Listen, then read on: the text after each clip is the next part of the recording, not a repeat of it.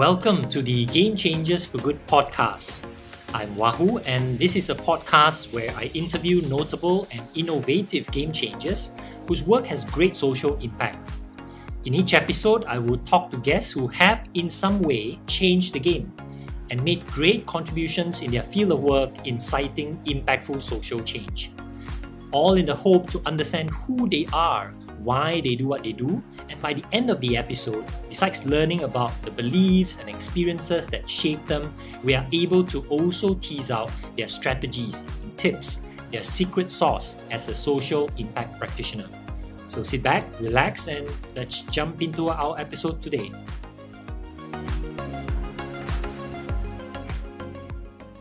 This episode of the podcast is brought to you by Giving Hub.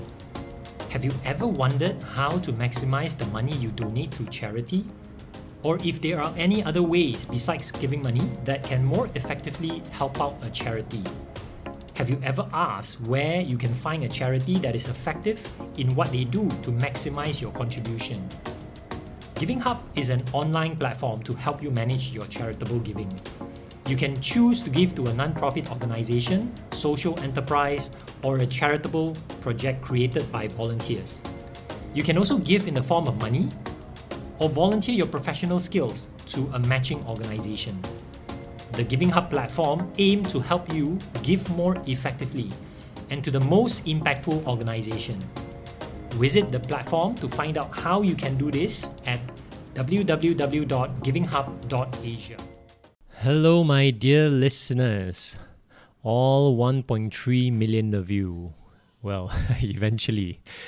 Thank you for listening. This is the first episode of the Game Changer for Good podcast, and I am very excited to be talking to our very first guest, Tharma Pillai. Tharma is the co-founder and advocacy director of Undi 18 Malaysia. He co-founded Undi 18 with Kira Yusri, and it's a youth-led movement dedicated to democratic reforms. Undi 18 by now is very well-known movement in Malaysia that has successfully advocated for the amendment of Article 119(1) of the Federal Constitution to reduce the minimum voting age in Malaysia from 21 to 18 years old. So if you are 18 years old and you're eligible to vote in the next Malaysian election, it is partly thanks to him and his team. He led the initiative to organize Parliament Digital in 2020, the first youth-led virtual parliament sessions in the world. Since then, he has been busy creating and running multiple advocacy programs, including the 111 Initiative, a youth campaign to build towards 50% women's representation in Parliament, Senate 18, a campaign to lower the age of eligibility to become a senator from 30 to 18 years old, and Undi Saksama, a campaign for equal democratic representation for every Malaysian voter. He was named one of Prestige Malaysia's 40 under 40 in 2019 and also Forbes 30 under 30 Asia 2021 for his efforts in championing youth voting rights in Malaysia. Tharma is a master in building effective policy advocacy programs. So please enjoy this in-depth conversation with Tharma Pillai. This is part 1 of a 3-part interview with Tharma Pillai. You can find part 2 and part 3 from our podcast webpage. And you can also find a full-length episode combining part 1, 2, and 3 in our podcast webpage as well. All right, welcome to the Changemaker for Good podcast. And thank you so much for being the first guest, really. Right? So I'm very excited about this episode today because we have had many conversations in the past, and I've always gotten a lot of different perspective from you, a lot of, I would even call wisdom. You have a lot of unique views, and that's why I'm so excited to be sitting down with you to have this chat. But first, I would really want to start somewhere that I don't think you would expect. So I have done some research. Okay. I have gotten, I've gotten to talk to someone who is a good source, I believe, And I want to just start with this story, right? I just want you to tell me about this. So I'm going to give you a prompt, and you just tell me what this is, okay? So it's about eating brain. Oh, okay. All right. Eating brain or sago worms. I believe there are two different occasions. Yes, correct. But you can start with anyone or just tell us about what is this eating brain thing? Wow, what a way to start. I think, okay, firstly, thank you very much for choosing me as your first guest. I think the conversations, I hope, will be quite interesting. So the story of eating sago and eating brains, one was in Sarawak. So of course, when you go to Sarawak and also in Sabah, you always want to try out their own local delicacies, right? You want to try this out, right? And I think over here, the story of eating the brains was very simple. It was, I went to Hotpot and it was on offer, and I was like, you know what? Let's try this out. I think for me, I realized, this is the mentality that I have, right? I realized that we have a very short time on earth, right? So why do we deny ourselves the opportunity to try these sort of experiences just because we are squeamish about it, or just because we have not experienced it before? So if we try things out, if we don't like it, okay, then we don't do it ever again. But if we happen to enjoy it, then that's a great thing, right? You just discovered something that adds value to your life. So I think that's how I tend to go into my experiences with a lot of stuff, especially when it comes to food, where whenever I go to a foreign country, a different place, or even in Malaysia, if there's a unique experience in terms of eating brains or eating sago worms or eating crickets or eating frog or snake, whichever it is, I think my mentality is, why not? Let's try it out. I don't like it, I don't do it again. But at the very least, I've experienced it to tell the story. So it's to try. The key here is like, whatever it is, even if it sounds disgusting or challenging, you try. Oh, that's very interesting. Absolutely, yeah. It really speaks to the sense of adventure that you have about life, I believe, right? In a way, I would say so. I think that sort of mentality advises a lot of the stuff that I do, where I try not to ask myself too much about why, right? Because when you ask yourself why, you have so many self-limiting reasons of why you have to justify to do something. Often the nicer and faster question is to ask, why not, right? Are you really going to get hurt by this? Are you going to get harmed by doing this thing? And if you realize, you know what, there's no real harm, like why not, right? And if there's no real impact, then why not just try it out, right? You may not gain anything, it may not benefit you, or it could bring you great pleasure, right? So who knows? Why not just try it out? Okay. All right. So, from here, I want to do a complete segue to something else. We're going to start right back at maybe when you're young. Yeah. So I would really love to go into your background, right? Let listeners kind of find out who you are by looking at your background. So who you are, where do you come from? What's your background? Where did you grow up? Can you start with that? Sure.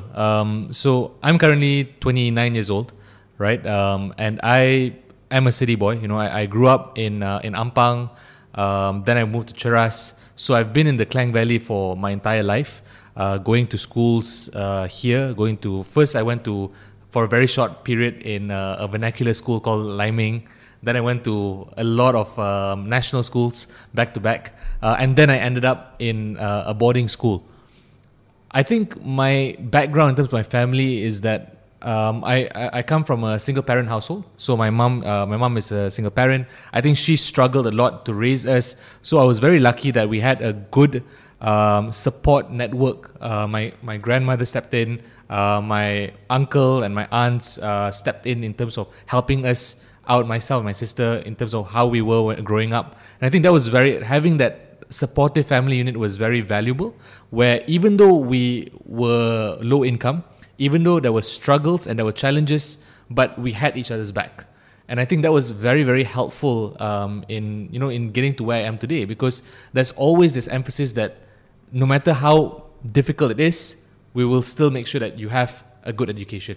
will still make sure that you do well in your studies. You're a good student, so that you're able to excel, get scholarships, that kind of stuff. So I think that was something that was very important for me, that I felt that there was a responsibility that I had to do well so that I could help my family and I could return the favor.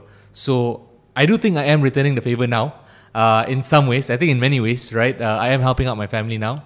But I do think that initial help and that strength from the family is something that is very important for me. I think that's a little bit of background, I guess. Yeah. You mentioned that you are from a single parent family, right? Yeah.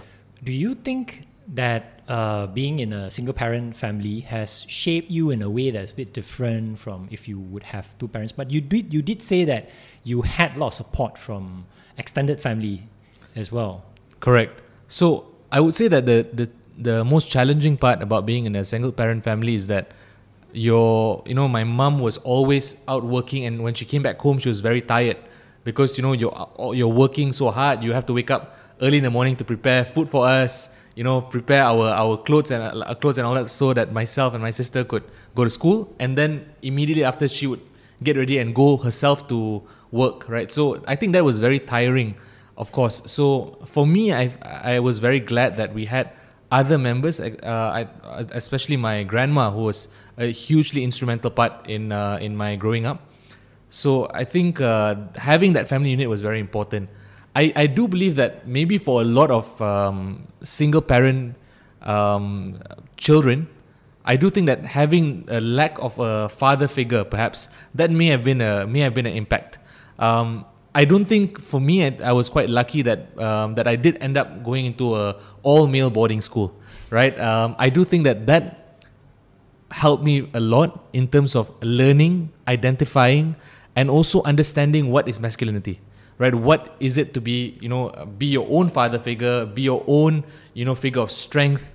How do you define yourself and how do you act in the way of the world? Because often, how children grow up is role modeling, right? You look at your parent and be like, okay, I want to be like this person because this person is someone I look up to. And that's where your parental figures come in. So I do think that was something that I may have lacked growing up, but thankfully, as a result of going to this boarding school, it sort of sorted itself out eventually. So I think that was a bit lucky in terms of how the gaps closed in terms of my development. Okay, so since you mentioned that, that is an area I really love to explore, because I think we did have a conversation about this, and I find the stories that you share about your time in the Royal Military College, RMC, really, really interesting. Perhaps then we should talk a bit about that. If you can share, how was your experience being in a boarding school, away from home, away from family, and a military school at that, right? So it would have very, very stringent rules, I'm imagining. And, you did tell me about this experience you have, but, you can tell me about things in general. And also some of the incidents, we can go into really, really has an impact on you. Yeah, for sure. So a little bit of a background, I guess. I think that will be useful. So I entered a military boarding school when I was in Form 4 after my PMR exam. So it was an application process. It was actually quite selective to get into. You had to, after your PMR, you had to get good amount of grades. If I'm not mistaken, you have to get a minimum of 6 A's to be able to enter. You had to go through physical tests. You had to run 2.4 kilometers, do certain number of push-ups, certain number of pull-ups during the selection camp. So there was quite an intense selection mechanism, just to show how, I guess, prestigious or how sought after it was to get into this the school. Sorry, if I may interject. Sure. Now, who actually decided, for you to go into boarding military school? Is it your mom? Is it from a recommendation, or is it yourself? I would say that my mom found out about it, and she recommended, and she suggested that, how about I try out and go for this. For me, I thought that it was something that I was interested in trying out for two reasons. One was because, of course, the idea of getting scholarships, right? As I mentioned earlier, when you come from a low-income background, your only way to really change your life is to get a good, get a good career. And that means you have to go get a good degree. I think that part matters, right? So I think that was one element where if you go to this boarding school, you have access to a lot of these opportunities. But the second thing was, of course, being a young person, I think the idea of militarism, the idea of being in the Navy, for me personally, I think that was very, very attractive. I remember playing with all these action figures when I was a kid, and I thought to myself, wow, that's something I would love to do. So if I join the army or the Navy eventually, as a result of joining RMC, I'll be like, you know what, I'll be more than happy. So I think that was my mentality at that time. So which is why when my mom suggested, hey, this is an opportunity that's there, I was like, yeah, let's try this out. Let's go for it, right? But of course, it's not an easy process. It was actually very, very challenging because when you enter a military boarding school, the lifestyle completely changes, right? And there was a number of ways where it was different. So for example, the composition of people were different. So I came from a urban sekolah menengah kebangsaan, right? So when you're in an urban one, you look at your classmates, they're extremely multiracial, right? If there was a One Malaysia propaganda, you could just take a video of my class and be like, wow, Malaysia is a beautiful place, right? It was like that, right? So we had a very balanced number of Malay students, Chinese students, Indian students, right? So we had a good balance. We had all sorts of people coming together, and we were good friends. There was no sort of racial friction between them. So I thought that was something that I was used to. And the moment I went into this boarding school, immediately I was a minority, right? In my batch, there were roughly only about 6 to 10% of non-Malays in the entire batch. It also meant that there were many people who were in my batch who had never met a non-Malay before, right? Many of them came from places like Kelantan or Terengganu, where it was mono-ethnic, right?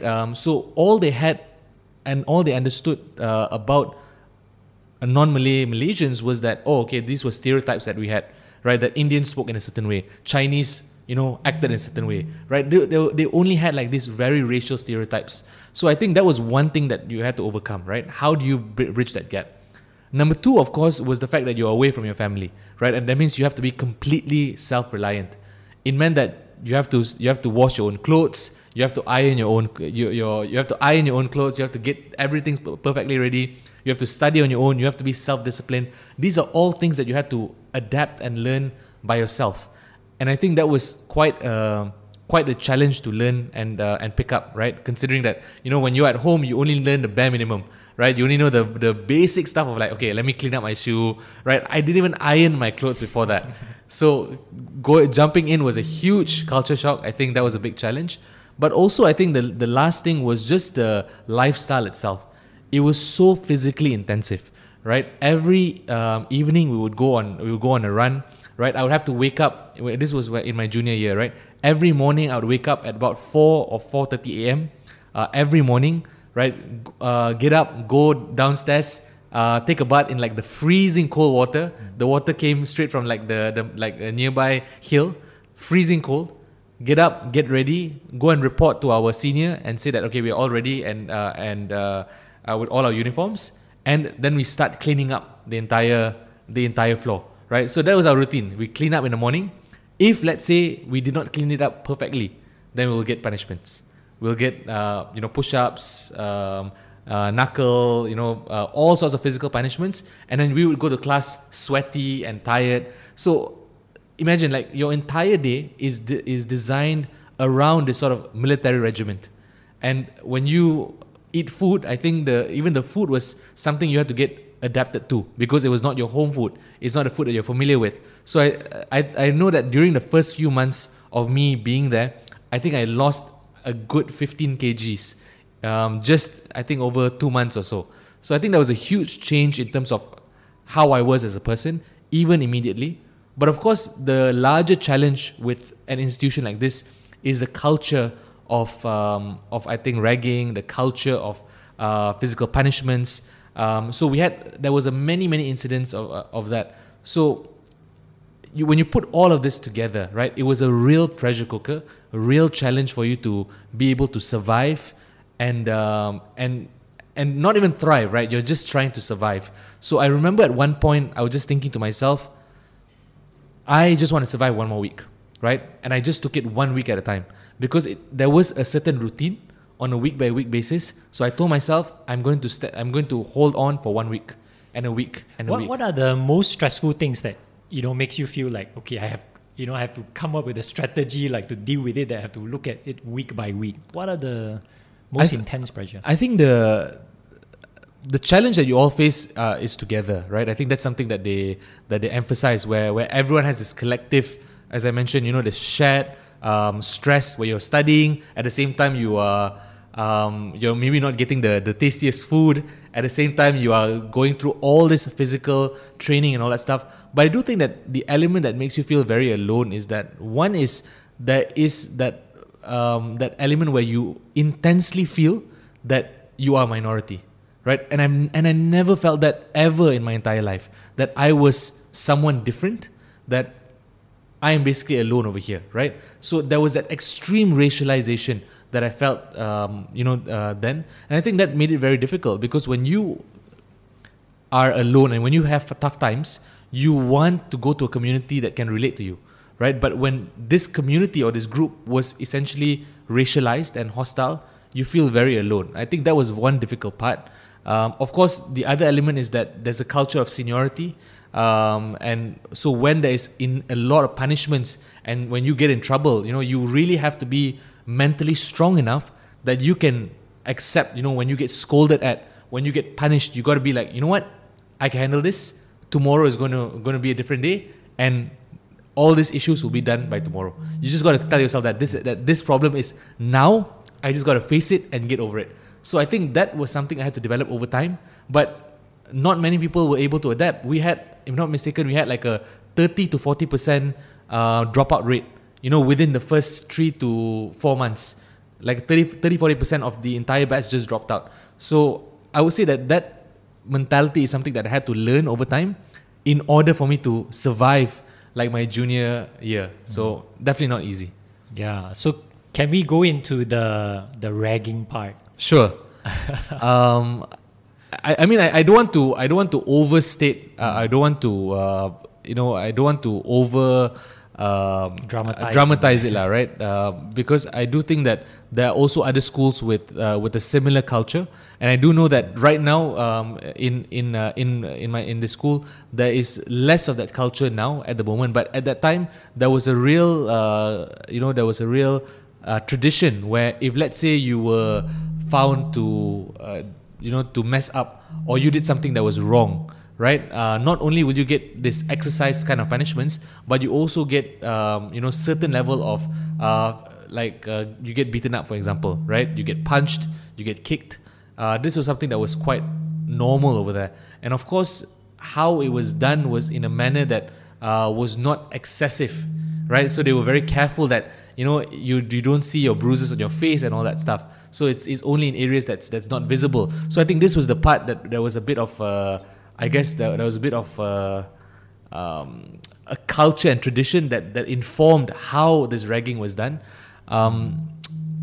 So I don't really want to go into too much detail, I think, because I think that will just it will just make things a bit too messy, I think. But I think that was the culture that was accepted as being part of the school at the time. When we talk about this in our conversation, right? You somehow are able to process those incidences and somehow become stronger. Yeah. Right. So I would really love for you to share that. Like, how does it shape you? What do you gain from it? Like, there are people who experience things like this and they might become a bit broken and they lose trust on some things or some people, but you seem to have gained from it. So if you can share. For sure. I do think that every person has their own trauma, right? And each person's trauma is valid, right? But I do think that different people process and go through that difficult challenges and this trauma in their own individual personalized manner. So for me, at least, when I when I experienced these incidents, and I went through a lot of these challenges, right? The physical punishments, some of the beatings and all that stuff. I think that gave me an idea that one is I'm able to handle it, right? I think that there's always this mentality, often in life, right? You always feel, hey, I'm not strong enough to handle this. But whenever I come up with issues that I face now, like today, I think to myself, you know what? I've handled worse things back then. I'm strong enough to handle this today, right? So you always have that frame of reference where you're like, okay, I'm able to push through whatever challenges I'm facing now because I've gone through worse. So I think that's one element, right? I think the also second element is that you have this mentality where I think for me, I accept that these things will pass, right? Whether it's good times, whether it's bad times, it will pass. And the most important thing is that what are you fighting for? And what are you pushing towards? I think that is also an important mentality, right? So similar to when I said just now, right? I was trying to look at things at survival on a week-by-week basis. So for me, I think it is also something that I use now where no matter what hiccups or what temporary challenges it is, I realize as long as I have a larger plan or a larger goal that I want to try to achieve, these temporary setbacks are just temporary setbacks. They do not define me. They do not stop me. They slow me down maybe, but I will overcome, right? I think that is something that was very powerful that I managed to learn from that situation. And I think it's been quite helpful nowadays, right? When no matter what challenges you face, you remember that and you're like, okay, I can overcome this. Yeah, I can imagine, and especially with the some of the things that you're trying to do, right? I mean, the scale of it, starting a company, running, so many campaigns, movements that want to change the country, essentially, right? I would see how much of the challenge that you can face, and what this attitude of seeing the big picture, right? That all these challenges, when you face it, it will pass, and there's something to aim for. That's really a big lesson that someone can learn when they're young. Besides that, right? I just want to. I'm quite curious, when you go through training like that, right? Spend a couple of years in a boarding school, which is so strict with so many rules.